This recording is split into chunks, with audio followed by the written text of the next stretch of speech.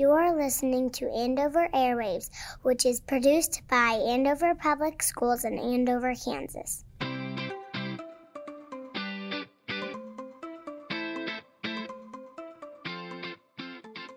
Hello, and welcome to another episode of Andover Airwaves, your podcast about all things Andover Public Schools. I'm your host, Terry Rombeck.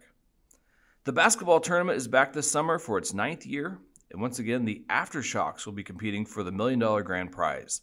The team is made primarily of former Wichita State University basketball players, and once again, the team is being coached by Andover High School PE teacher and coach Zach Bush, who played at Wichita State from 2012 to 2017. Mr. Bush just finished his first year of teaching at AHS, and he's our guest today for Andover Airwaves. Thanks for being here. Thank you for having me. So for those who aren't familiar with the basketball tournament, how would you describe it to them? So it's pretty unique. It is a $1 million winner-take-all basketball tournament comprised mainly of professional basketball players outside of the NBA. So essentially the only guys who can't play are people who are in college still with college eligibility or guys under NBA contract. So two-way players that are in the G League are able to play. Guys who are playing professionally overseas around the world, they're able to play. And it's really morphed into a lot of guys kind of creating alumni teams. So getting their group of guys that are outside of the NBA and then loosely, you're quote unquote not affiliated with your school, but I mean, you pretty much design a logo and get a team name that plays off of, your team name. And then you get your alumni guys and maybe a couple other guys that didn't go to school with you. And then it's like an NCAA tournament, single elimination. It's really grown. I remember seeing it about 5 years ago on TV. And there's a team from Syracuse that's done really well called Boeheim's Army, which is a play on Jim Boeheim, their head coach forever there. And I just remember watching and thinking like, well, they're orange and it says something about Boeheim and this has got to be something with Syracuse. And once you figured out what it was, it's actually pretty cool and really good basketball. And the last 2 years that we've hosted have just been amazing. What does the style of play end up kind of being? Is it more of an NBA style, more of an NCAA style, or is it its own thing? It's kind of its own thing. It's definitely not just, I wouldn't say it's not like you just throw them out there. A lot of teams practice. There's some teams that will do like 2-week training camps. You have a lot of money on the line, so guys take it pretty seriously. And most teams are coached pretty well, especially the alumni teams. They take it very serious. And so it's kind of a hybrid between, it's not quite college basketball. You're not running quite as much stuff, but it's not like we're just throwing it out there and it's pickup. So we definitely, run some sets and have structure and organization, but a lot of it is, these guys are pros now and letting them just go make plays and trying to be better than the other team. So how did you get involved with the Aftershocks? So back in, let's say it was probably 2018, right when I was out of college, I had, seen this a little bit and I had just tweeted something like, man, we need a Wichita State team. This would be great. And a guy named Jake Pravorsky, who works for TBT, contacted me and was like, hey man, we'd love to have a Wichita State team. I see that you played there. Can you get a team together? This was probably in March. So the tournament every year is in July. So that gave us a pretty narrow time frame. I started texting a lot of the older guys and just trying to figure out names. And, fortunately we have a pretty large group of guys to choose from that are playing professionally. And it just didn't work out that year. It was going to be too last minute. I mean, teams start organizing stuff back in November, December. So it didn't work out, but kept an eye on it. Then we got it started. Another guy was involved. We had it the first year. We sold them on, hey, come to Wichita, let us host, because they do it like the NCAA tournament where you have regional host sites. Right. So we got to host, went really well that first year. We had some change in the structure of who was running things and giving a little bit more to the team and letting the team decide things. So it was great.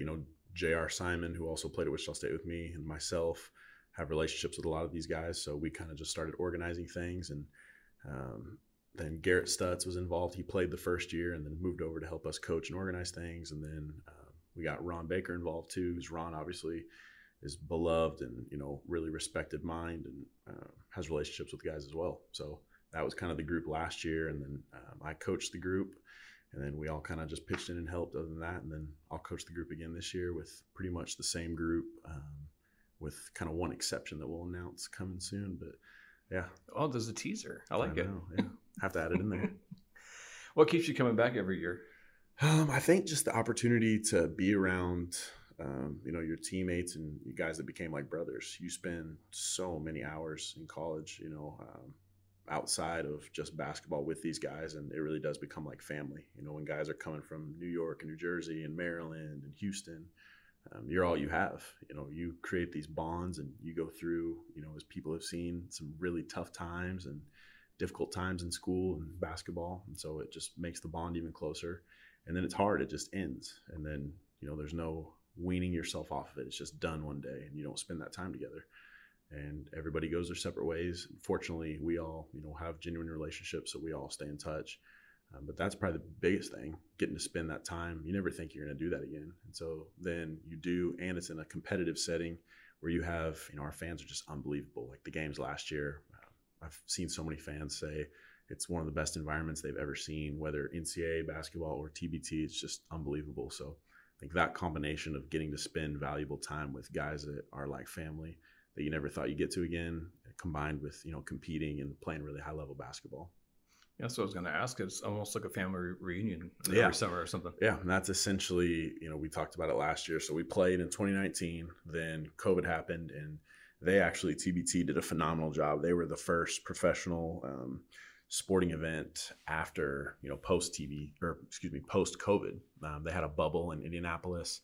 They pretty much created the bubble format that everybody followed. The NBA then kind of took some tips from them. They did a great job, but there was a lot of moving parts with that. You had to go to Indianapolis like a week early. Guys had to stay for like 72 hours in the rooms by themselves. Then you had to test, and if you failed the test, you were kicked out and you had to go back home. So we were like, we'll just sit this one out. So then we hosted it again last year. And yeah, it pretty much turned into then how can we make this a family thing where we get everybody coming back and everyone to spend time together and see each other again, because that's such a special bond. And, we just really wanted to help the basketball program stay that way, because anytime when I was in school and older guys like Clevin Hanna, would come back, and Teray Murray, you watch these guys, you knew who they were, you see their names, their pictures in the locker room, so you wanted to know them. So we thought, this could be a great thing for the program to continue to know one another, create that family feel, and such a cool recruiting advantage when you can point and look and say, like, hey, you come play here, like you're going to know Fred VanVleet, you're going to know Ron Baker. These aren't just guys who played here. Like this is a family, and we kind of stick together. You mentioned different teams kind of treat it differently in terms of practices and stuff like that. What's your guys' routine? How early are you getting together, and what does that look like for you? So in the past, we've usually brought everybody in about a week early, which I think is a good time. It's hard. These guys spend, a lot of them, 8-9 months, pretty much 9 months of the year, overseas playing, whether, that's Israel, Turkey, Italy, Australia. And it's hard. As much as, you love what you do, you miss out on birthdays, weddings, you miss out on family events. So we don't want to, hold them hostage here in Wichita. Not that we're doing that, but right. We don't want them to drag their feet here. So, but at the same time, we know we can't just walk out there and play. You kind of have to practice a little bit. So we usually do about a week early. That's probably about what we'll do again this year. It's been good. It gives you, some time to hang out off the court, and it's not just like you show up the day before the game and then it's games and then you go home again. So we have time to do some fun things in the community, some events. In the past, we've done autograph signings. We've done an event at Chicken and Pickle where people come out and say, hey, and that's always really fun for the community. I think that's another reason we do it, is to give something back to these fans who, they just give so much love and support to us. So it's great to give back to them. Gotcha. So it's not so much as a matter of being in shape, so much as just knowing each other's and the game plan, I guess. Yeah. I mean, guys are expected to, to be in shape. And fortunately, they're pros now. Like their job is to stay in shape. A lot of these guys, when they get home, their season's end, they usually take about a week off and then they get back going. So being in shape usually isn't a problem. It's just kind of, getting on the same page. Everyone knows each other's games for the most part, so that really helps. But then, you kind of get a game plan and you make sure everybody's healthy. And that's another thing you run into. Sometimes guys are dealing with injuries, and fans have been upset in the past because 2 years in a row, we announced that Takel Cotton and Teray Murray were going to play. And then 2 years in a row, both of them just had freak accidents where as much as they wanted to play, they can't jeopardize their professional career and risk more injury. And a lot of fans are upset and get that. But these guys, this isn't their primary job. They're doing this pretty much for the love. Yeah. You guys take it seriously, though? Oh, absolutely. It's, it's something you want to win. Guys are we had a really good run last year, but we got beat pretty bad in Dayton in the quarterfinal game. We ran into a team with just some size, and we played an early morning game. And anybody who's grown up playing MOIB or AAU basketball knows how it goes usually when you play the morning game.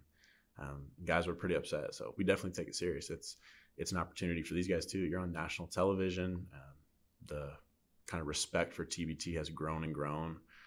There's been multiple guys that have parlayed, playing really well in TBT to then NBA contracts and two-way deals, G League, NBA. So it's taken seriously, and guys know that they can be seen from this, and they also have a chance to win a lot of money. Gotcha. So let's talk about your first year here at AHS. How'd it go? What was it like? And was it different than you expected, either on the coaching side or the teaching side? No, it was great. I was, extremely excited to get this job. I had gotten a call from Ryan Hers, who's a family friend. His son, Jacob, my younger brother, Bryson, were teammates, roommates, best friends, all that at Wichita State on the basketball team together. And I had played against Coach Hers, had coached at Derby when I was in high school. So I known who he was. My mom's a track coach. He was a track guy coaching over here. So just a lot of relationship through all that. And he called and said there might be an opening, and they wanted me to come interview. And I was ecstatic because, I always wanted to be kind of in a school similar to where I came from. I grew up going to Goddard Public Schools, and then we split high schools, and I was the first graduating class at the new school, Eisenhower. And I'd always just thought, if I go into teaching, those are the, kind of schools I want to be in. I loved my education. I loved the teachers I had. I loved the kids I was around. So I always thought I would fit really well into that. So when I got that call, I was extremely excited. The year was great. It's always tough, for first-year teachers. I'd heard so many people say, don't get too high or too low, just survive, it'll be okay. And it really wasn't that bad. I'm fortunate. I'm in an area I love, physical education, where I love being in the gym with kids. I think the biggest thing I love, both coaching and teaching, is the relationships. Getting to, build relationships with kids and see them grow and develop, and then have influence on them. Because I think the most important people in my life were probably my coaches and my teachers, and I was so fortunate to have good relationships. So I thought the year went great. We have a great basketball team. Couldn't have stepped into, a better situation. The year before, I was at Mays South. I was the varsity assistant over there. So the only difference is I wake up a lot earlier to come to morning practice. I still live on the west side, so that's a long drive. It's about 4:45 in the morning.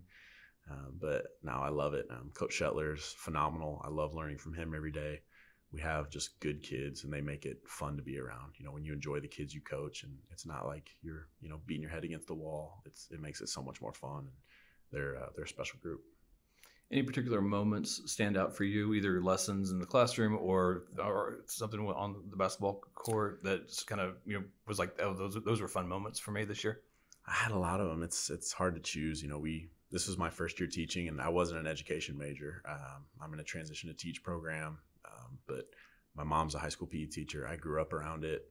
My high school basketball coach was in PE. Just a lot of family members and friends who were teachers, so it felt very natural. But just going to practice, and I think there was a day early on in the year where maybe even before the year started, just at district meetings, and I just remember kind of feeling like this is awesome. Like you kind of sometimes in life you hit that mode where you feel like like I'm doing what I'm supposed to be doing, and I think I'm doing what God put me on the earth to do, which is an exciting feeling because, I tried a lot of different things. I was in medical device sales right when I got out of college. I tried the college coaching route, and as much as I loved certain aspects about that, it just didn't feel right. And, one of those early on days, just I think because of my coworkers, I have such a great PE department over here at Andover High. Taylor Counts, Brittany Warner, Ken Dusenberry. I just remember feeling like at home, like this is comfortable. This is what I'm good at. Just that perfect mesh of everything. And then the kids, they were just fun to be around. They love to come into my office between classes, and I almost have to laugh and say, like, get out of my office. Like I need, I get 5 minutes between class or a little break. I need this for a second, but I love them. They're just fun. So there's probably too many moments to choose from, but basketball, we had a really good season. So I think the same thing early on, just feeling like, you're doing what you were meant to do. So if this wasn't the plan all along, what convinced you to go down this route? I think all along I had thought about it. I had a day in college. I remember vividly. I was a sport management major, mainly because I didn't know what I wanted to do. And I knew, sports management degree, I can do a lot of stuff with. I know I'm not going to be a lawyer. I'm not going to be a doctor. So I don't have to worry about, getting those degrees. Just get something. And then, I was sitting in class one day and I just remember thinking my high school coach, he's still at Eisenhower. He's still the PE teacher there, teaches with my mom, Steve Blue. I remember texting him in class, which I shouldn't have been doing. If any students are listening, don't text in class, but it's a little different in college. But I just texted him and asked him, why did you become, a PE teacher? What, I just don't feel like I'm enjoying, my classes. And he had just told me, I loved basketball. I loved my coaches. I loved being in the gym. I loved relationships with kids. I was always a people person. And it almost just hit me then, maybe that's what I need to do. And I really didn't do anything about it. I was so busy with basketball in college and just trying to, make it through. But it was always in the back of my head. And I had a lot of people like him. My mom would say, you'd be a great teacher. Why don't you do it? And I was just apprehensive. I wanted to, explore the world. I wanted to, try different things. And, money when you're coming out of college is always, first time in your life, I'm going to make money. I'm going to do that. And I made really good money with my first job, but I was absolutely miserable. And so that was a pretty big eye opener you can make a lot of money, but if you're hating what you're doing and not enjoying, your day to day, it's just not worth it. So I knew the coaching piece. I knew that, and I thought I might want to do that. And I'd really loved the high school level because I had such a great experience and great coaches. But I gave college a try. One of my college coaches had reached out, so I took a graduate assistant job with him. Moved all the way across the country to Tennessee, East Tennessee. So just if anybody doesn't know how big Tennessee is, Memphis is the closest you can get from Kansas to Tennessee. You get there, it's still another 8 hours to where I was. Northeast corner, Johnson City, Tennessee. Darius Rucker has a little shout out in Wagon Wheel to that little town. But when I got out there, I just loved the basketball part, but I was miserable in that I missed my family. I was homesick. I didn't have anyone. I was alone. And so that was when it kind of hit me. I think teaching is what I want to do. And this year made that abundantly clear that it is what I love and what I want to be doing.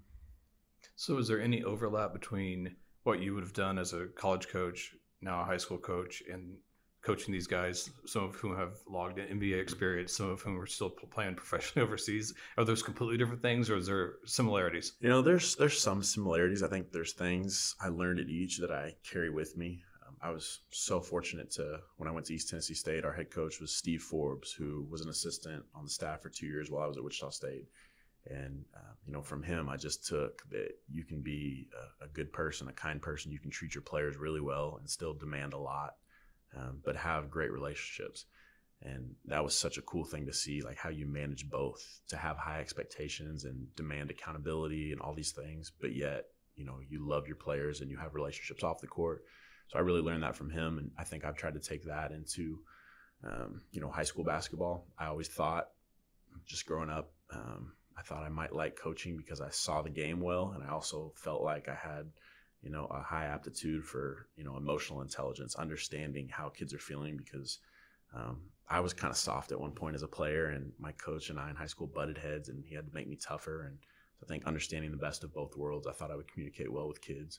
So I really tried to take that. Obviously, I learned at one of the highest levels you can in college, and even as a player, I learned from a great coach and basketball mind. So I've tried to take those pieces, but I'm still learning every day. And that's what's fun about basketball is you never stop learning, and all the great coaches will say that you continue to be hungry, just like a player. You grow and learn, and it never really stops. So it's different. It's not like each level is the same. You can't be quite as demanding at the high school level with 15-year-olds in freshman basketball as you are, in TBT in the summer with your guys, and then especially in college. But, I think anybody who's played for me, I've coached, a few years high school now, I think they would all say I strike a really good balance of expecting a lot, but, they would say they enjoy playing for me. And, I love that. I would never want anyone to have a poor experience with me, even if they didn't end up playing a lot. I would want them to have fun. And at the end of the day, it is a game. Mm-hmm. So how do you define success? Is that, especially for a freshman team, is that W's or is that something different? Yeah, it's hard. I think a lot of that goes into, who you are as a person, what you believe in.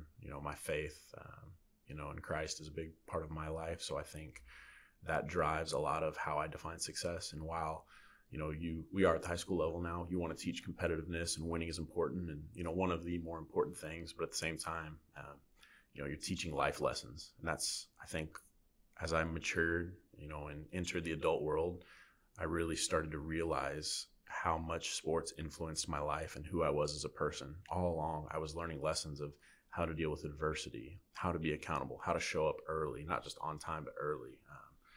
How to be appreciative, how to work every single day, how to be an everyday guy. All these phrases I heard just, year after year. And, at some point it goes in one ear and out the other, but then you enter the real world and you're like, wow, like sports is probably one of the greatest metaphors for life and such a great teaching tool, because how else can you practice, failure? How else can I, learn those skills other than doing it over and over and over again? And that's what I learned through sports. So I think for me, success and winning is obviously what we're striving for. But I think the biggest thing is, am I, trying to teach my players lessons and helping them become better young men? Because I know what the influence I had, or what coaches' influences, how they influence me. I want to have that same thing. So I think it's more defined by, the relationships that we have and how I see them grow throughout the year. And, hopefully if I can play a small part in, molding them and making them better young men, I think that is a success. And, nobody wants to go out and lose every game. I was fortunate I had a really good group and they were fun to coach. And, just the day-to-day grind and learning how to compete and learning these life lessons, I think, was what made us successful. And even though we lost some games. Yeah, sure. So last question, what are you expecting from the Aftershocks this summer? Your goal is always to win it all. It seems to get tougher every year.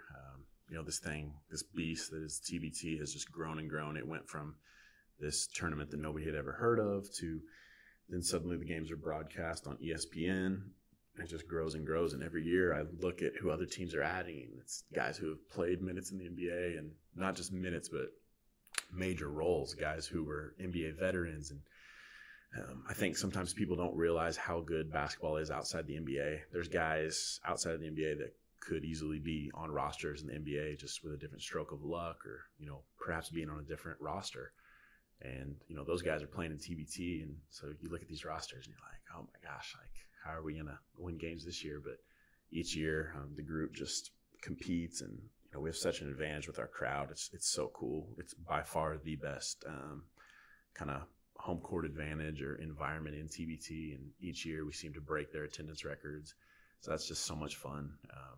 But, obviously the goal is to win. And I think our main goal is to give, the Wichita State fans and people in Wichita as many games as we can here. So this year that would be 4 games. If we could play 4 games here in Wichita, that would, be great. We would love that. But obviously the big goal is to win it all. And, if we split it all, it's around like $150,000, I think, per person and stuff. That'd be great for me. I was a walk-on, so I got some student loans. So I would love that. Take a nice vacation. But yeah, I just want to do that and want to have a lot of fun with these guys. It's such a special time. Cool. Well, we wish you the best of luck. Thank you. And I'm sure there's a lot of Andover people who will be rooting you on as well. I hope so. Thanks for your time for being absolutely. Here. That does it for this episode of Andover Airwaves. If you haven't already, we invite you to subscribe to the podcast so you don't miss an episode. If you have something in the district you'd like to learn about, send us an email at info@usd385.org. Again, that's info@usd385.org. Thanks for listening. Have a great day.